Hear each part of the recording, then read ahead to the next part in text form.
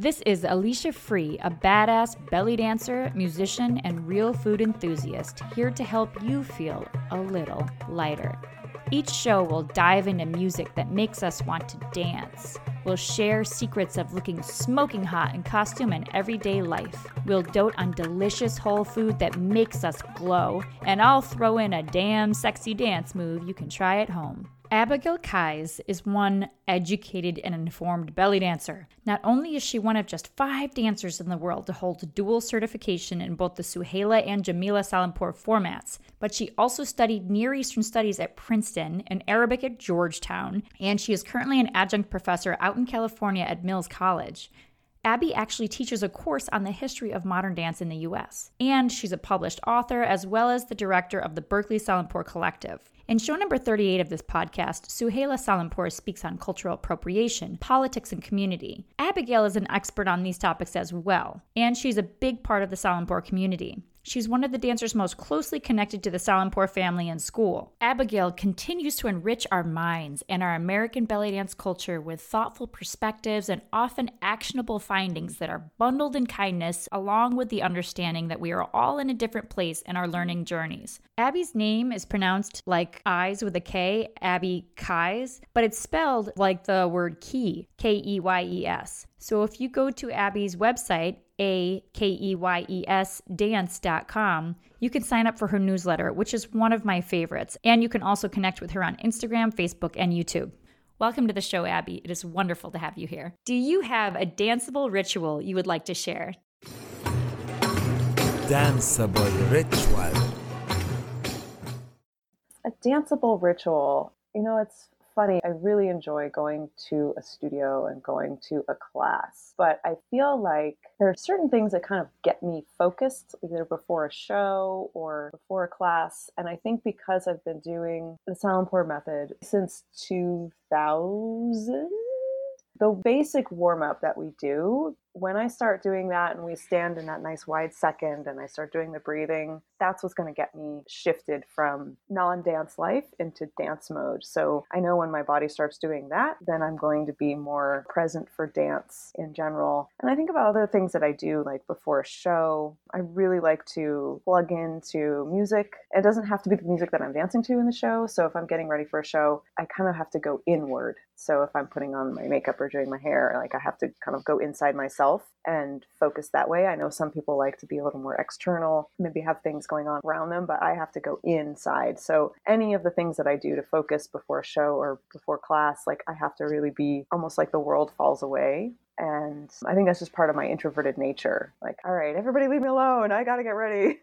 So I don't know if that's enough of a ritual. Can you tell me more about the breathing? Is it deep breathing or counting or? Well, for the warm-up that we do, it's basic breath. So you can do it inhale through the nose, exhale through the mouth. I also do a lot of Pilates, and the breathing that I do there is inhale through the nose and then exhale through the mouth, but like you're blowing through a straw and through the pursed lips. And what that does is it activates the diaphragm, which of course you need for nice strong lungs, but it also helps activate your deep core muscles, so transverse abdominals, also pelvic floor. So when you exhale through that pursed lips, it kind of activates these really deep stabilizer muscles in your body. So sometimes I will integrate that into the dance warm-up, but the breath that we do is just more natural, just like big breath in, big breath out, just reconnecting with that very natural process. And let me go on a little bit of a tangent. There's also this method of teaching dance to children called brain dance, and I'm sure some of your listeners will know about this. If I'm not mistaken, it was developed or is taught by a woman, Bonnie Brainbridge. And when children are learning how to move and how they're learning where their body is in space, the first thing they do is breathe. So it makes so much sense that when you're trying to center yourself for a class or center yourself for a show, that the first thing that you do is also breathe. That's the first thing that we do in our lives is we breathe. So we don't have to teach a child how to breathe, so it's natural. And then from there, you can start exploring the ways that your body moves. So yeah, breath. It always starts with the breath. Right. So many different practices and philosophies start with the breath. Mm-hmm. It's really great. It's simple, right? It's not easy, but it's simple. Right. It's so funny because my partner, he's been really getting into Qigong. And of course, that's the first thing you do there too. Start with breathing. And it's big belly breaths. So really trying to expand the fleshy part of the belly and also expanding into the low back. And I think a lot of us people in North America, any sort of westernized, I don't really like the term West because the earth is round. So west of what? But any of these cultures where it's like work, work, work, work, work, we tend to breathe up in our neck and our shoulders, but there's no lung capacity up there. All of our lung capacity is in our back and really deep down. So I really encourage everybody to try to breathe into your mid back if you're feeling stressed or you're feeling uncentered. And almost all the other somatic practices that I've explored, they all are like, don't breathe up in your neck, breathe up in your shoulders, take that breath, send it down, send it down. So yeah. Wonderful. I was just doing Qigong in the woods. I've developed this Qigong and belly dance practice, and I put a video up recently on YouTube of it. And it just makes me feel so good. Oh, wow. I want to go do Qigong in the woods. Right? The video was of me doing it in the ocean in southern Thailand where I can really breathe because everybody's breathing. The kids meditate after lunch. Like my fourth graders used to sit at a hall where you all get together. They would sit there together and meditate after lunch. And they're showing that teaching mindfulness meditation in schools is not just improving grades, but improving disciplinary issues. But, kids are less likely to act out. They're more focused. And I used to work for this company that they go into corporations and teach their employees mindfulness meditation. So I was doing a lot of reading about the neuroscience of meditation, and it changes your brain, like literally changes your frontal lobe. And it's pretty amazing. Again, it's so simple, but not easy if you're not in an environment where everybody's doing it, right? Yes. It makes it a bit more challenging. You got to get creative. I actually felt like I just got out of a meditation retreat today when I saw people when I was walking to the woods and I saw two other people on the street and I didn't really know how to talk to them. You're like, what's happening? Who are you? I felt like I just finished another 10-day silent meditation retreat. That's what it feels like. You're like, what do I do with this other human? I've been in isolation. It was really hilarious. I have to tell my husband that I had that experience. That's really funny. I expect that this podcast will probably go out right when things are starting to open up a little bit more. But yeah, it's like the depths of COVID time right now. Right. This is being recorded during the depth of isolation with no end in sight. So hopefully it will be released at a much more free and outside time. I know. Great danceable ritual. Thank you. If you have a danceable ritual you want to share, please visit AliciaFree.com. That's ALICIA free, FREE, and click on the Facebook icon and post your ritual. We want to see who you are and what makes you want to dance. And if you tried one of these danceable rituals, tell us how it went. Go to AliciaFree.com, click on that Facebook icon, and post. Now it's time for some music. Danceable song.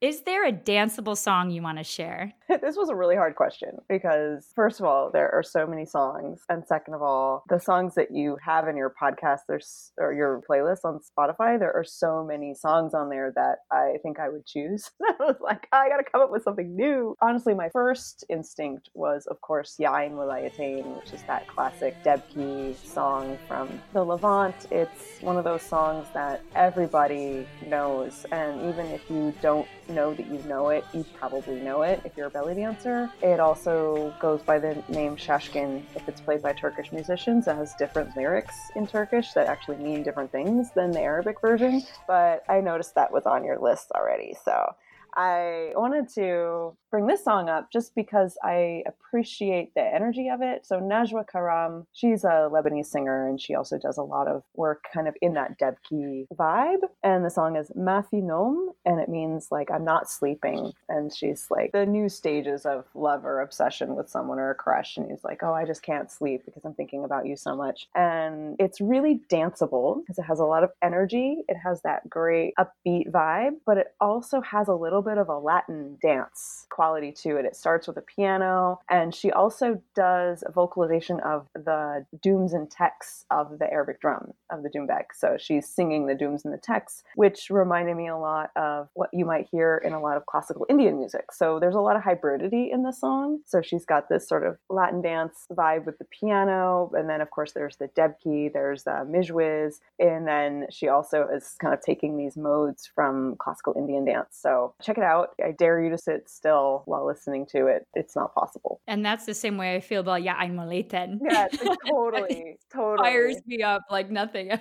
And it's one of these songs too that just makes me smile. Like I'm just like, yay. Our band would play it, and our kanun player was from Lebanon, and he would get up at the end of the song with the kanun on top of him. Like he would hold it up in the air over his head and just freak out dancing. That's amazing. And he forbids us from sharing the videos of it, even though it was like one of the high points of every show, you know? So I'm really excited to check out this Mafi Num song. Yeah, it's fun. You're going to be like, oh my God, it's totally a danceable song. Wonderful. And you speak Arabic. Shway. I used to be better, but now I don't really have a lot of opportunities to practice. And with language, like if you don't use it, you lose it. I try to keep it up. My original Arabic training was very academic. I mean, you know my background. I'm a very academic person. And the way they teach, at least the way I was taught Arabic in my undergrad, was more that you'd be using it for research. So reading books and reading articles and then having to translate them for your research. So that's really what I got better at. Like if I have to actually generate words, it's a little more difficult, but I can read it pretty well. And I think that's the case with, a lot of times when anybody's learning a language, like actually generating the words is the hardest part. But if I'm around, it starts coming back. Wonderful. Anyone wants to practice Arabic with me? Right? And it's funny because I have people I could be practicing with. It's just, finding the time and the impetus to make that happen. I've learned the first 3 verses of Ya Ein Maleten, and it's in Bedouin Arabic. Mm-hmm. Right? So, yeah, it's been really fun. And then when I see the guy that sells falafel on the commons and he's from Egypt, I'm like, can I sing this song to you?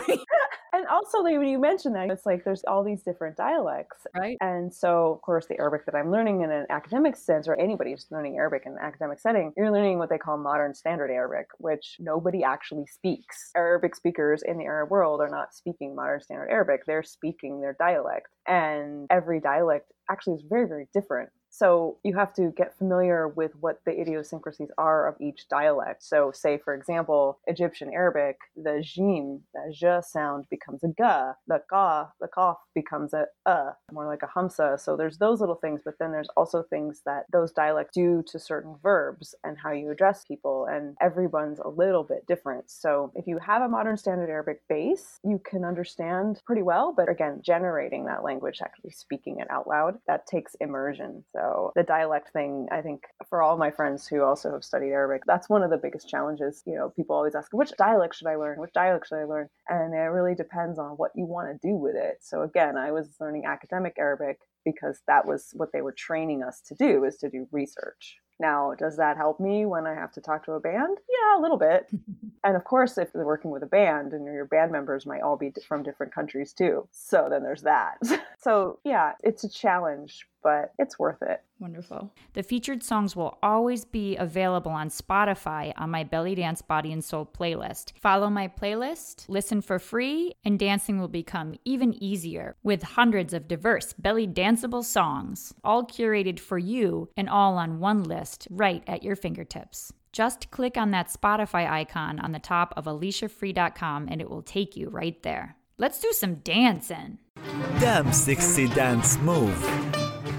What damn sexy dance move would you like to share? This question, honestly, it stumped me. I was kind of like, I don't know. I'm one of those people that I find the way someone's mind works, that's what I'm going to find sexy. How do you think? How do you see the world? And, this is also really cliche, but I don't really think it's the move that makes someone sexy. It's the reason behind it. Like, why are you doing a move? Why are you moving in a way that you're moving? So I just think of something really simple, like an arm wave. Someone could be learning it for the first time and they feel awkward, so then it looks awkward. Or someone could be refining their technique and feel really confident with that, and it becomes more fluid, it becomes more embodied, it becomes more a part of that person's marrow, to borrow words from Suhaila. And then if they're doing that arm wave, okay, where are they looking and how are they looking? How are they using their eyes? How are they using their gaze? That's what's going to make something sexy or riveting or engaging. So for me, it's not the move itself. It's how are you doing it, also the why. Because I find when I watch a lot of dancers, if something is ego-driven, like look at me, look at me, look at me, I don't find that very appealing to watch. But if it comes from the inside, a sort of sense of honesty and confidence, then I'm going to be far more likely to go with them on that dance journey. You know, other guests have said that, but not like you did. The way you said it was a totally different way of saying that same idea where it's like, why are you doing it? What is the motivation as the dancer? Mm-hmm. I mean, when you watch some of these dance performances, for example, on YouTube, where it's gymnastics, you know, it's Right. crazy quick moves that look painful. And then you watch Fifi Abdo and she's just stunning. Fabulous. Yeah. I'm sure you follow her on Instagram. Fifi Abdo now? Oh, yes. I need to. I didn't even realize she was on Instagram. Yes, and you need to put this in the links to this podcast when you're done because she posts all the time. And it's basically like most of it is her in a fabulous dress dancing in her living room. It's wonderful. I adore her. Oh, And thank everybody you so much needs to for go bringing check that to it my awareness. out. Again, it's like she's doing it because she owns it. Yep. I don't know. I'm not in Fifi Abdo's mind, although I would love to take a little trip there someday. And then you see other people that are just like banging out something that's really difficult to impress you on a technique level or, you know, a skill level. And I don't feel it. I don't feel you there. But yes, I think those are great points. And it's funny because, you know, I'm a licensed instructor of the Salonpour School. The Salonpour method gets accused of that a lot. Like, oh, it's just moves, it's just technique. But once you get into levels 3 and above, I think when you talked about this with Anna, it becomes about what's your truth, what's your honesty. And the technique is this foundation to be able to express whatever that emotion is for whatever that song is and being able to own it. So yeah, there's a balance for sure. Right. And that's the temptation, I think, with a lot of people that start belly dance, like a Zumba class. You take 5 Zumba classes, you're pretty darn good at Zumba, I bet. But if you take a belly dance class 5 times, yeah, the process, I think, is much more of a lifelong potential process than a lot of other dance forms. But again, I only do belly dance, so I shouldn't really speak about other dance forms, but from the more popular ones that I've seen. Well, you know, Zumba is an exercise method. It's aerobics. So its purpose is really different than all the other dance forms that I've studied. With Zumba, you have no cultural responsibility. You go in, you follow along, and it's fun. I've taken some banging Zumba classes and I sweat and it's fun. But at the end of the class, I don't have to go study a culture. I don't have to be familiar with the language. I don't have to know anything about the music. I can just go and take my aerobics class and be done. But if you're learning a dance form, any dance form, and this goes for ballet, for any kind of modern, for any kind of street dance, any sort of classical dance that's not from the Euro-American tradition, you're responsible for culture. And, you know, ballet is an ethnic dance. Modern dance has culture, it has origins, it has roots. So it's a different kind of movement practice than just going in and dancing and having fun. And I think that's always going to be a big struggle for belly dance is you have people coming in and they want to have the exercise and they want to have the community and they want to have fun. And don't we all? I love that. But the people that are going to stick around are going to be the ones who are curious and interested in the context. And I actually overheard before the lockdown, one of my students go, I'm going to finish up my class card, but I think when I'm done, I'm going to go back to Zumba. And I'm like, okay. And that's fine. I'm not offended. This isn't for you. That's cool. I don't care. I mean, I care because I liked her. But, you know, but I was kind of like, okay, so this isn't your thing. And that's okay. So going off on a tangent there, but I think it's really important. And anyone who's stuck around in this dance form who isn't from the culture, I think really understands that responsibility. And that was the theme in all the classes that I took in grad school. I took this incredible street dance class with, she calls herself a hybrid choreographer, but she taught a street dance class. Her name is Amy O'Neill. And she and I would have these really amazing conversations about cultural responsibility because she comes from, you know, Irish background. She's white presenting, we'll just say that. And our conversations were a lot about how do we negotiate being a guest in a dance form that's not the culture that we grew up in. It was really encouraging and really illuminating to be speaking with this other dancer who's been going through very, very similar things, but in a different form. So you're understanding you're a guest if you're not from the culture of origin. And just like if you were a guest in someone's house, like how would you behave? How would you want a guest to behave in your own house? So something I keep in mind a lot. That's great. Oh, I mentioned Zumba because I feel like Zumba has created a new normal in terms of doing a dance that you didn't grow up with. Totally. You know, Zumba's a mix too. Like I was watching the Zumba class at my grad school in the studio next door, and they go from, you know, salsa footwork, and then they go into some Bollywood inspired stuff, and then they go into some hip work, and it's a melange. It's a mix. I love what you said about your damn sexy dance move and how you used an arm wave as an example of the concept of the motivation of the dancer being the sexiest thing potentially. Is there another dance move that's like your go-to move, that's your signature move that you do almost every song? Oh my God. Yes. Jamila Soundpour format, 1, 2, 3, and every time I do it, I'm like, oh my God, I'm doing 1, 2, 3, and again. So 1, 2, 3, and is it's a chasse. Your feet are going right, left, right, left, right, left, right, left, right, left, right, left, and your hips are going right, left, right, left, right, left, right, left, left, single, single, three quarter, single, single, three quarter. Yeah, it is my go-to, and every time I do it, I'm like, oh crap, I can't come up with anything else other than single, single, three quarter.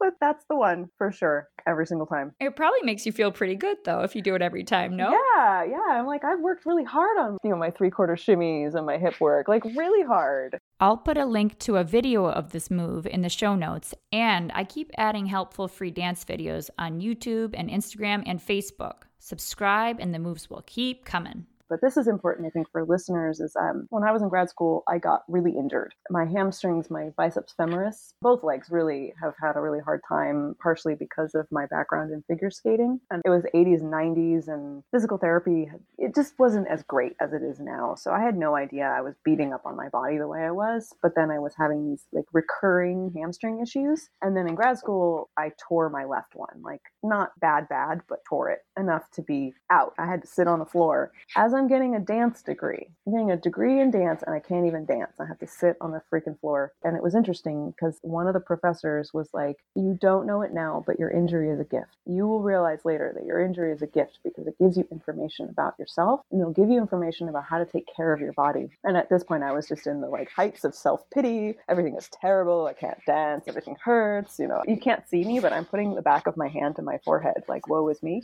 And I realized, yes, the injury was a gift because what happened is I went to physical therapy. I worked with this amazing physical therapist, and she was able to identify what was wrong with my body, but what was not balanced. And what wasn't balanced were my glutes. And so since then, I'm like, okay, I'm going to work on my glutes. So this goes back to the 3/4 shimmy, because now I feel like, now I can really do single, 3/4.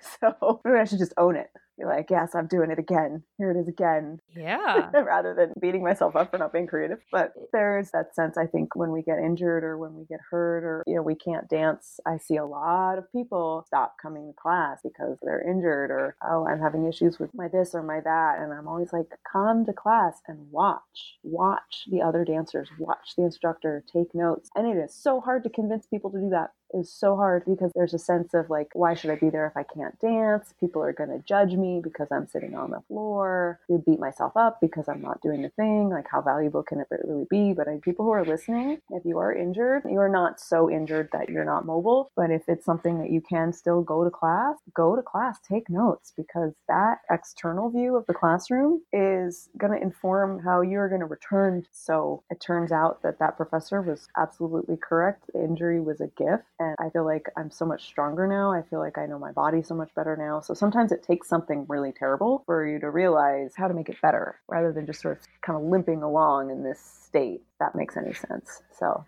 yeah. Absolutely. I actually started belly dancing because I sprained my ankle 5 times distance running. Oh, gosh. Yeah. So I thought I was going to be a runner for life, but my ankle wasn't doing it, No. and I am so grateful. I started belly dancing. My ankle had healed to the point where it didn't hurt when I was dancing. And that's why I did it. And that's why I stuck with it. I know a lot of people who started belly dancing because they wanted a different way to rehabilitate injury. Quite a few people. And it works. So. Oh, yeah. Yeah. And the funny thing with this conversation, too, is I also started Qigong because I went to see a person and they said, you have no connection to the earth. Oh, fascinating. Yes. She said, your ankles keep doing this because you are lacking that grounding point. And I really was all over the place in terms of my thoughts and my behavior. And so Qigong brought the energy back down. She said, cook and do Qigong. And those two things have helped me so much. Yeah, it's really amazing. I have more tangent here, but I know there's a lot of skepticism around it, but I find that a lot of the traditional Chinese medicine approaches, those have been the ones that also really helped my body with regards to sort of systemic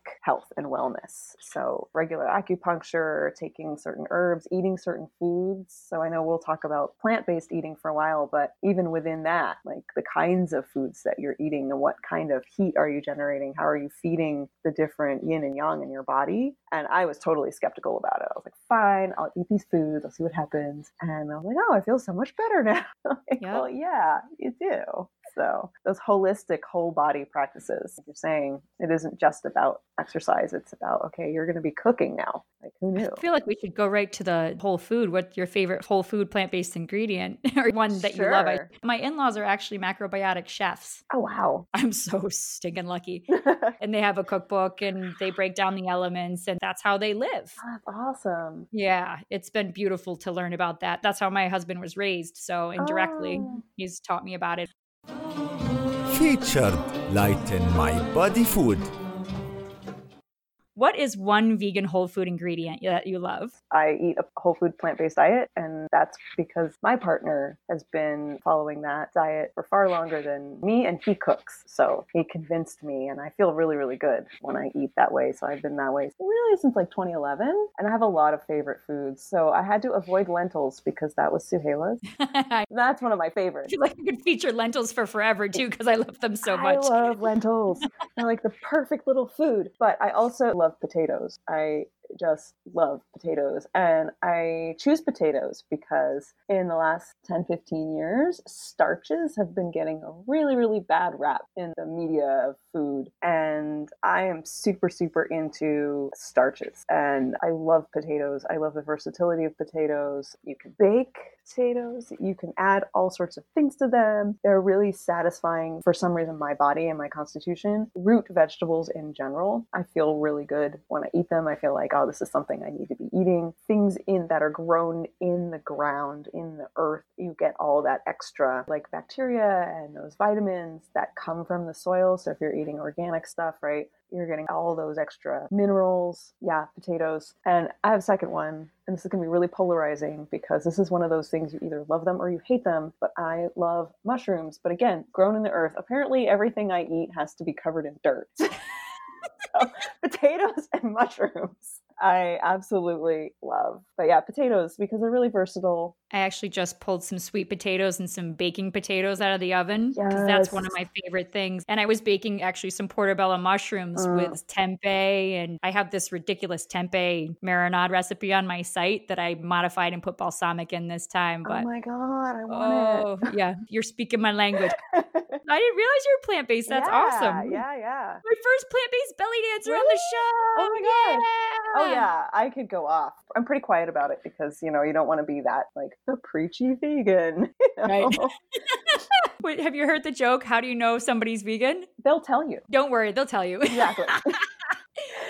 I used to work for Dr. T. Colin Campbell, or the co-authors of the China Study. Which is so cool. I can't even tell you. When I saw that on your website, I was like, you worked for T. Colin Campbell. Oh my God. It's like 6 degrees of like separation from personal superstar for me. Yep, he's amazing. He's given many, many gifts to the world, and we are very grateful. Yeah. And I find the food thing, so I have food anxiety when I travel because of not just the plant-based thing, but I'm also really allergic to wheat. So it triggers a lot of my autoimmune and inflammatory issues. So not only do I not eat wheat, but I don't eat meat or any other animal products. So I'm that person that you can't take out anywhere. I could find places to take you. Yes.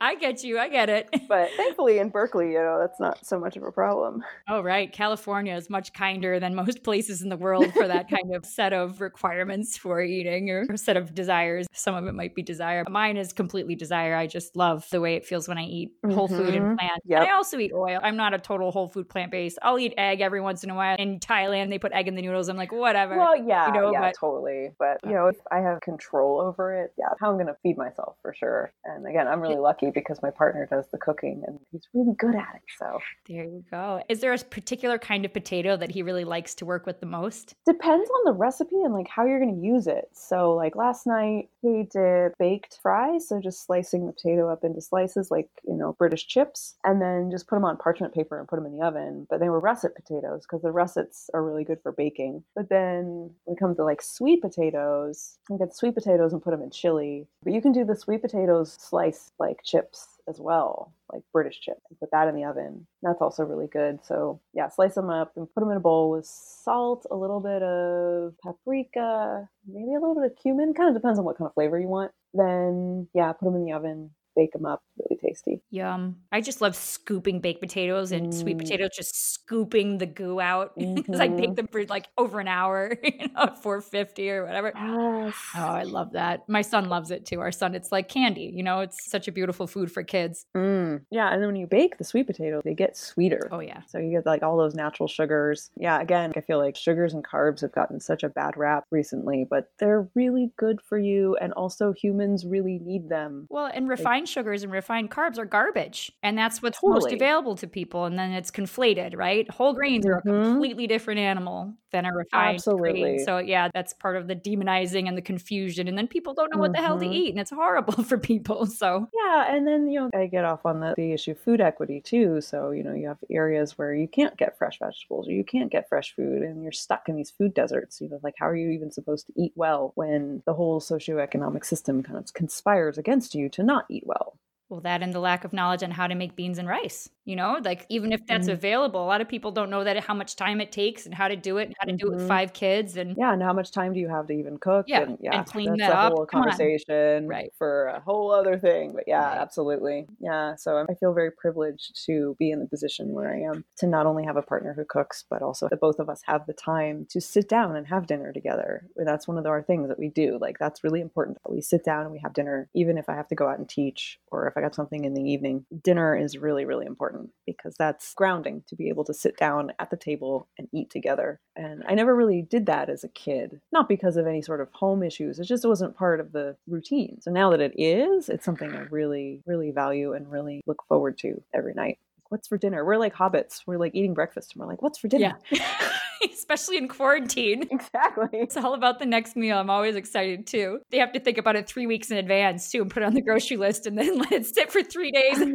What about second breakfast? Oh, yes, absolutely. Always thinking about the hobbits, they love the food or whatever they do. Exactly. Oh my God. So I'm going to bounce back up to the question about tribal. Oh, yes. On your site, akeysdance.com, that's AKEY, like a key you turn in a door, ES, dance.com. It says that the term tribal may be outdated. Can you tell us more about that? Yeah. So I just want to put a disclaimer on this because some of your listeners might know me from back in the day. I was really involved in the tribal fusion scene in the mid 2000s. So I'm kind of saying this from an insider who is now kind of an outsider. And the term tribal, words can change meaning depending on how they're used and who uses them. So now, with the interconnectedness of social media, we're seeing more Indigenous communities speak up against the use of the word tribal by non-Indigenous people,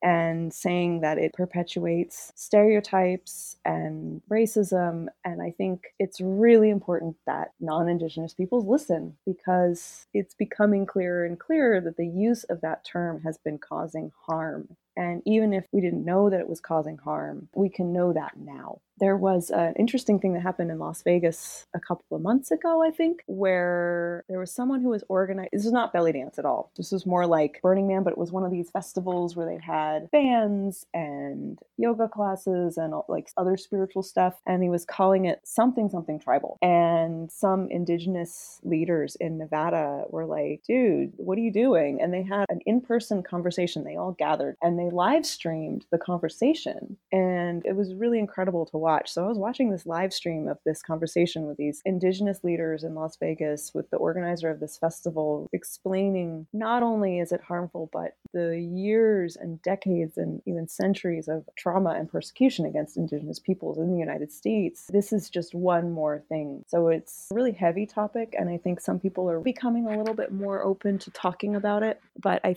think a couple years ago, I'm not sure how many people were really ready to talk about that. And it's really hard to admit that something that you've been doing and something that, say, you're really involved in that scene, that something that you really love is causing other people harm and trauma. It's really difficult because most of us want to believe that we're good people. And, we are good people. And with something like dance, which brings people such joy and community and friendships, to realize that what you've been calling it is racist, like, that's hard. That's really hard. So this year, I feel like the scene has been doing a lot of soul searching, and it'll be really interesting to see where that soul searching takes that scene in general, because there's some really amazing people. Dance is powerful. And so being able to adjust what you're doing and adjust what you call it is part of growth. And sometimes growth is realizing that you've done stuff that, has caused other people harm. And I think that for all of us, like I was saying, we're a guest in the belly dance culture. And that's one of those things that each of us individually is going to have to come up with our own answer to what that means, because there is not a one size fits all. Do this, don't do that. And I think a lot of people come into this dance and they're like, I don't want to commit cultural appropriation. I want to make sure that I'm doing responsible dance. But each of us is coming from a different background, a different place, different ethnicities, different cultural experiences, different experiences of institutionalized racism. So each of our experiences in belly dance is going to be very, very different. And yeah, just our backgrounds, and sometimes the way we present or the way we pass isn't reflective of what our family histories are or what our cultural histories are.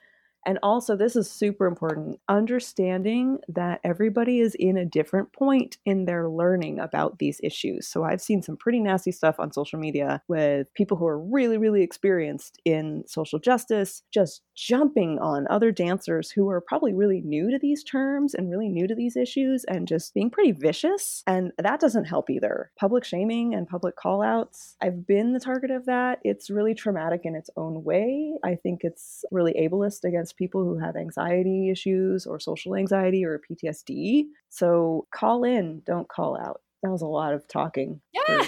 Explaining tribal. I didn't think that's where you were going to go with all that. Though all this is new to me. It makes perfect sense. But is there a term that you think is going to be the future where tribal was used before? Do you have an idea of what will be used in the future? I don't know, because I feel like the leaders in that scene are coming up with their own things. So, ATS is now Fat Chance Belly Dance style. Oh. And I know Amy Sigil changed what she's the improvisational team sync, which totally fits what she does, because it's all about the teamwork for her. So that's like perfect. So the leaders who had been using the term tribal are adjusting their terms and their branding. And, when your business is based on a name or a brand, and you have people who have also been basing their business on that brand, there are some growing pains. But I think in the long run, it's better for everybody. Yeah, evolve. We're just evolving. And I love how you said everyone's at a different point in that learning process. Mm-hmm. Don't need to come down hard on each other, for saying something wrong. But yeah, do let people know, but you don't need to make them feel horrible about it in public. Yeah. And, that's also there's matters of degree, because some people do say horrible things in public. And they know they're horrible. So it's the difference between someone who's new to belly dance and doesn't really know, and someone who's just digging their heels in because they don't want to change and they feel threatened. I've seen other people on social media be called in who are new to belly dance, and they're like, oh, wow, I didn't know about these issues. Thank you so much for letting me know. And I think for leaders in the community, sometimes they'll talk about emotional labor, like how much work do we do to educate people that's uncompensated? But I think there's a balance. So maybe having a list of books and articles that you can just send to someone and be like, hey, I don't have the time to educate you, but here are some things I recommend. Go read them yourself. Is there one on the top of that list that you would recommend? It really depends on the situation. Gotcha. Yeah. Cool. And I mean, that's a lot of what you do on your website. Your blog posts, I feel like, are in response to things that you see going on, that you want to give people a resource to move forward with that issue. Yeah, I like getting people to think deeper. And it also helps. The blog is also for me to work out my own stuff. I have this idea. Sometimes I don't know what I'm thinking until I write it down. It gets me in trouble sometimes. So in addition to all of your years studying and teaching in dance studios, you studied Near Eastern Studies at Princeton, Arabic at Georgetown, and you are an adjunct professor now in Berkeley and a published author. It is clear that research and academia are important to you. How has your formal college education influenced your dancing? This is actually something I feel like I struggle with, because You can read and read and read about something, but until you're there in it, your experience with it changes. But what research and academia has helped me with is understanding the context and the bigger picture. So in my Near Eastern Studies degree, what I focused on mostly was US Arab relations after starting in the 1960s onward. And most of my college years were pre September 11th. So we're talking like different political era. But what I feel like what the academic studies have helped me with is understanding context and understanding why certain events are important and how they have changed the political and social landscape. Also, in high school, I had a history teacher who would always ask, what's the significance of this event? And that wasn't years and dates. Honestly, as a historian, I'm terrible with dates, actually awful. Like, I have to look things up, but I could remember why something's important and how it changed what came afterwards. And so what I feel like all these studies have done for me as a dancer is being able to take a really big picture view of what's happened in belly dance history and what's happening now, and sort of seeing the possibilities for where this is going to take us in a year or 5 years or 10 years. Like, what is that going to look like? So I also was an intelligence analyst for 8 years, and that's one of your jobs is you look at reporting and you determine, basically, okay, here are the things that might happen based on the information that we have. And the other thing that was really important about that is understanding sources. So if your source material is weak, I felt like for when I started belly dancing, a lot of our historical source material that was sort of available to the general public was really weak. It was a lot of what I call wishtory. So how can you base your education on these things that are kind of made up or things that people wanted to have been true, like, oh, it's ancient goddess dance or it's for women only, and these things that people wanted belly dance to be. But if you dig into the historical record, you'll find out like, oh, it's not just for cisgendered women, and it's not really ancient goddess dance, and dance is actually ephemeral, and it's changing. So being also comfortable with ambiguity and being comfortable with being able to read academic sources and not necessarily agree with everything that you read. So one of the things I was dealing with in graduate school is we'd read these reviews of various dance performances, and the professor was like, so what do you think? And I was like, well, I don't agree. And she's like, good. You don't have to agree. You don't have to agree with everything that's been written, but be responsible about it and have a why, and have your why be based in reliable sources and reporting. So if your source is just a rumor or your source is hearsay or what someone wants it to be, then, your argument's not going to hold a lot of water. Great. You're such a college professor. I love it, Abby. You're bringing me back.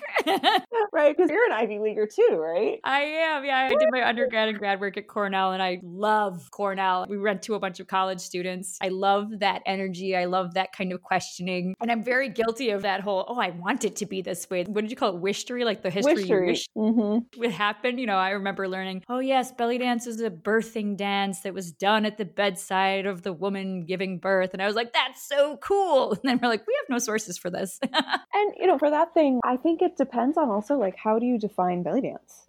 Is belly dance just a collection of movements? Well, then if it's just a collection of movements with no cultural or let me say performative elements, then things like interior hip circles and undulations absolutely would help in birthing. But is it belly dance? Is it performative?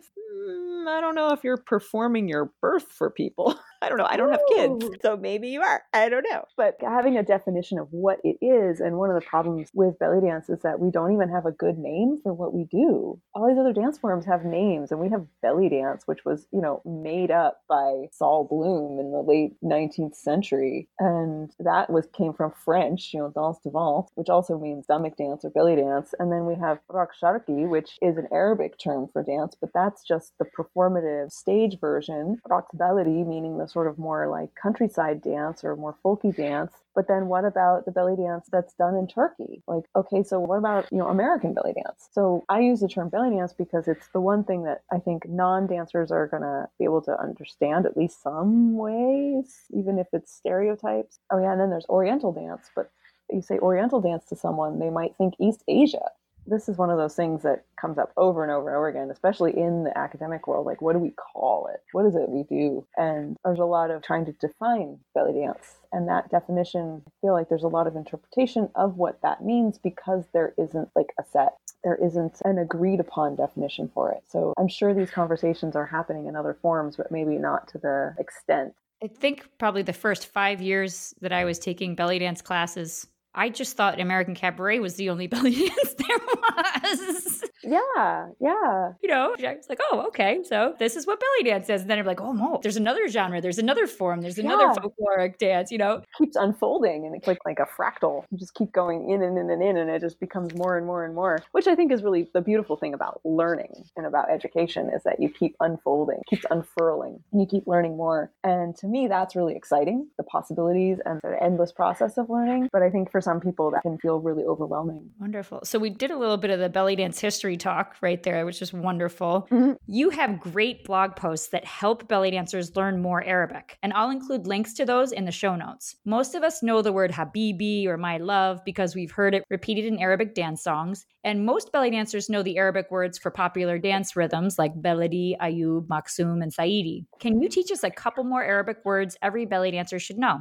I try to go with the ones that you hear a lot in songs. So there are a couple words for life, and they mean kind of different things. So obviously we have the song like Enta Omri. Enta means you. Arabic is a gendered language. So there's Enta, Enti. And then Omar is life, but it has a kind of big, deep, almost spiritual quality to it. So Omar or Omri. And then there's also another word for life, which is hayat. And then my life would be hayati. That has more of a worldly quality to it, sort of a more here and now quality to it. But with Arabic, there's these little subtleties that are obvious within the context of the piece. But those two words for life, you hear quite a bit in Arabic music. The next one is word for heart, and in more modern standard Arabic, it's qalb, and that has the qaf, and qaf is a letter that doesn't exist in English. So in modern standard Arabic, yeah, you'd start with the qaf, a qalb, but in Egyptian Arabic, they drop the qaf and it becomes a glottal stop and it becomes elb. And again, the e at the end of it, like elbi, means mine, so my heart. Really, really important here that you don't say kelb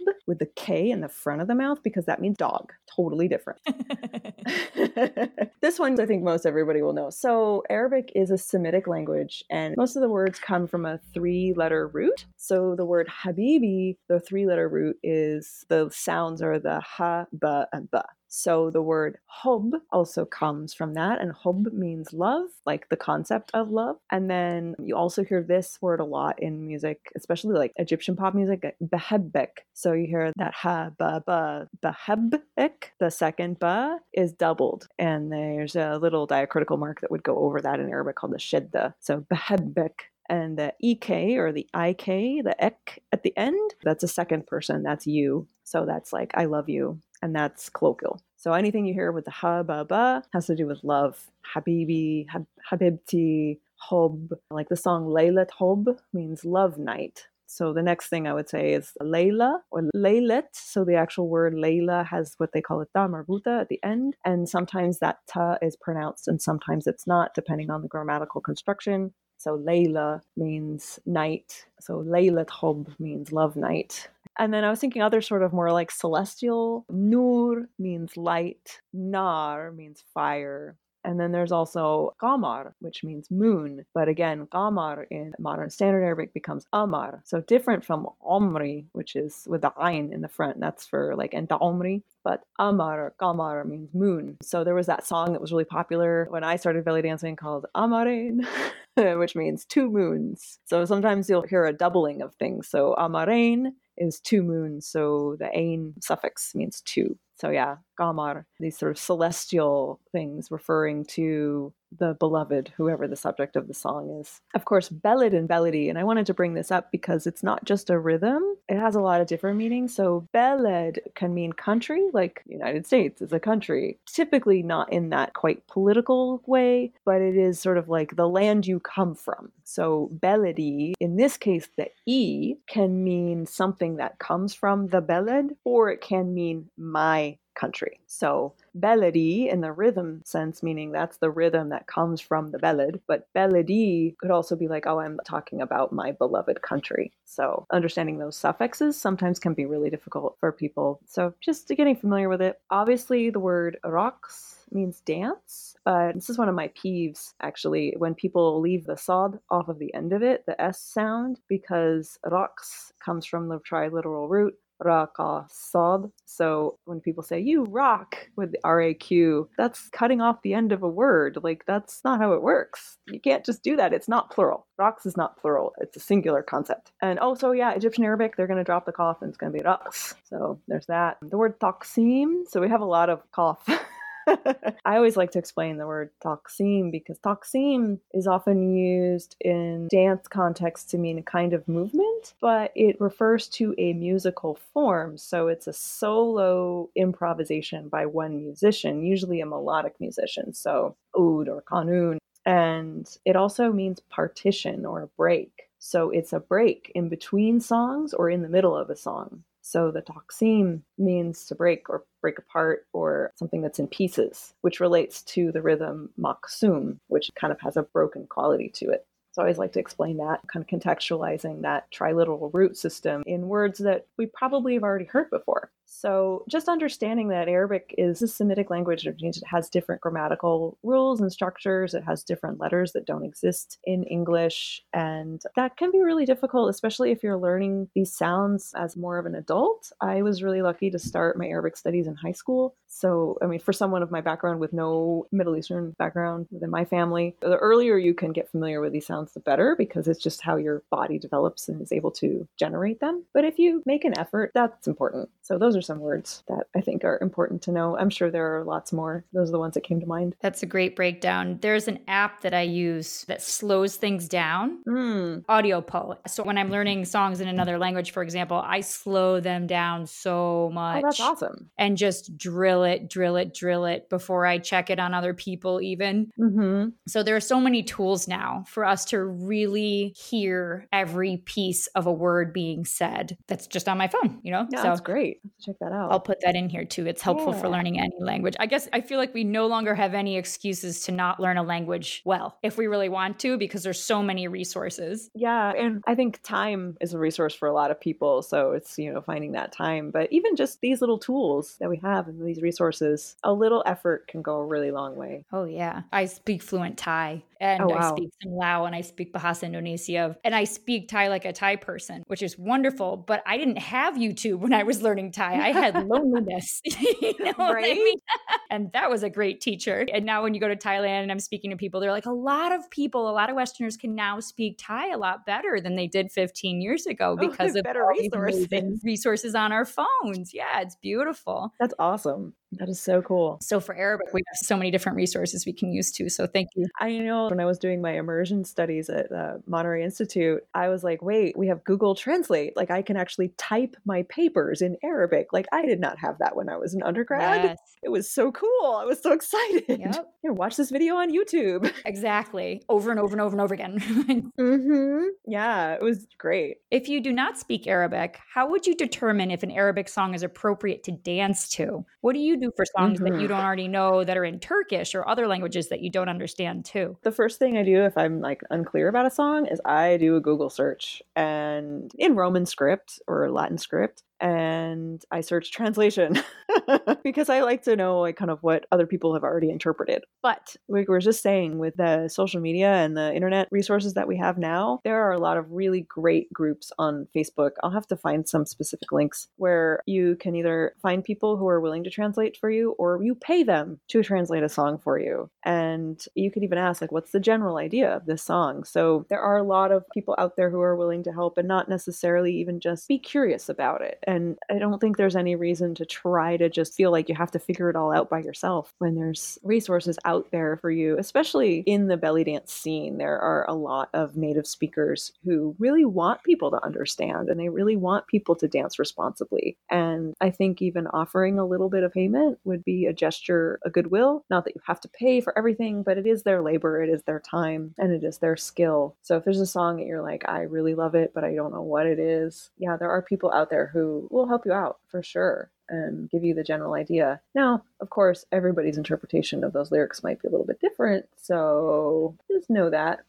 You're reminding me of one Armenian song I found. I think it was Armenian. It was so gorgeous. And so I just put the title. There were no lyrics for it. Just put the title in Google Translate. And the translation was like Road of Death. And I was like, thank you. And you're like, never mind. Thank you for that title being reflective of what this piece is about.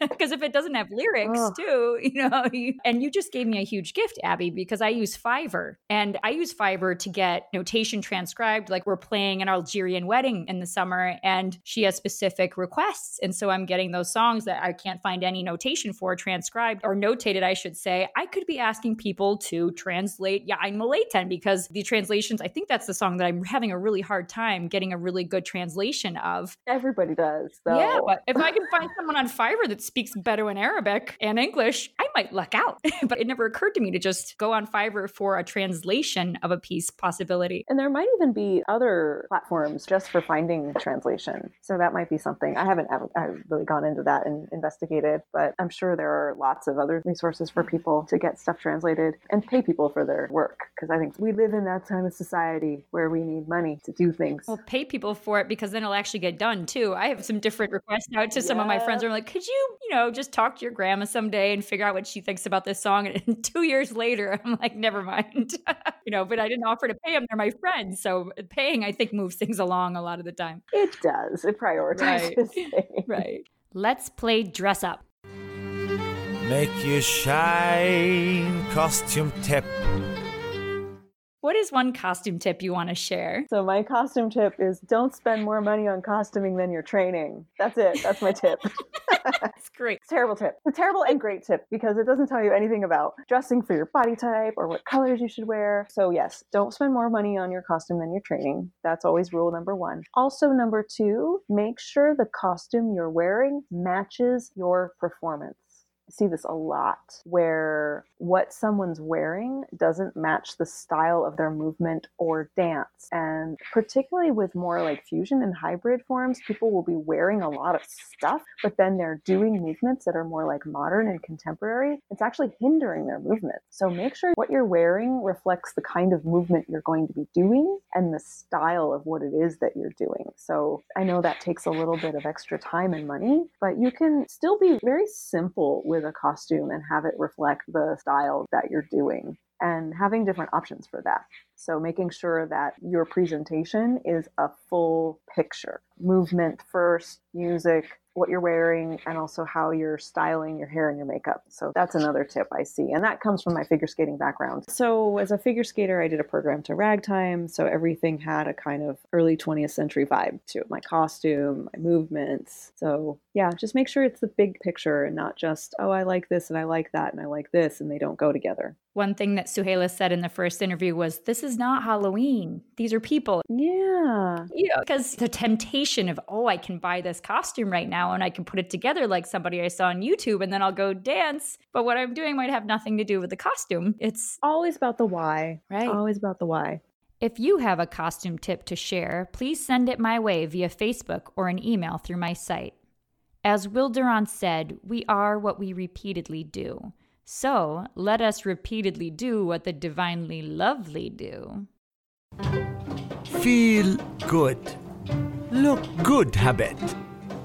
Do you have a feel good, look good habit that you would like to share? If I don't eat well, I don't feel good. And then I feel like I don't look good. So for me, it's all about food, which I know can be a really complicated thing for people. But for me, yeah, if I don't eat well, and that for me means that whole food plant-based diet, I feel like everything else kind of gets icky from there. So yeah, that's my thing. And that's really personal. And that's going to be different for everybody. It's what's going to make them feel good and look good. But for me, it's all about the food. Yeah, I feel like for whatever reason we have, once we figure out what's really satisfying to us and what makes us feel awesome and we feel good about, having in our bodies all the time, then if we waver from that, we start to feel this dissonance. Absolutely. Yeah, just sticking with what's really working. Because yeah, I love the whole food plant-based diet. It's easy peasy for me. I shouldn't say it's simple. Again, it's simple but not easy. I know what I want to eat and I get it however I can, and there I go, But the whole diet culture realm and information about isolated nutrients is just so overwhelming. And I mean, I'm sure there are a lot of listeners who have very complex and complicated relationships with food in their body. So I don't want to be like, just eat plant-based. It's great. It's easy, because it's easy for me, but maybe it's not easy for someone else who's listening. And I want to acknowledge that and honor that. Absolutely. Thank you for saying that. Tell us about something exciting that you have coming up. Something exciting. Well,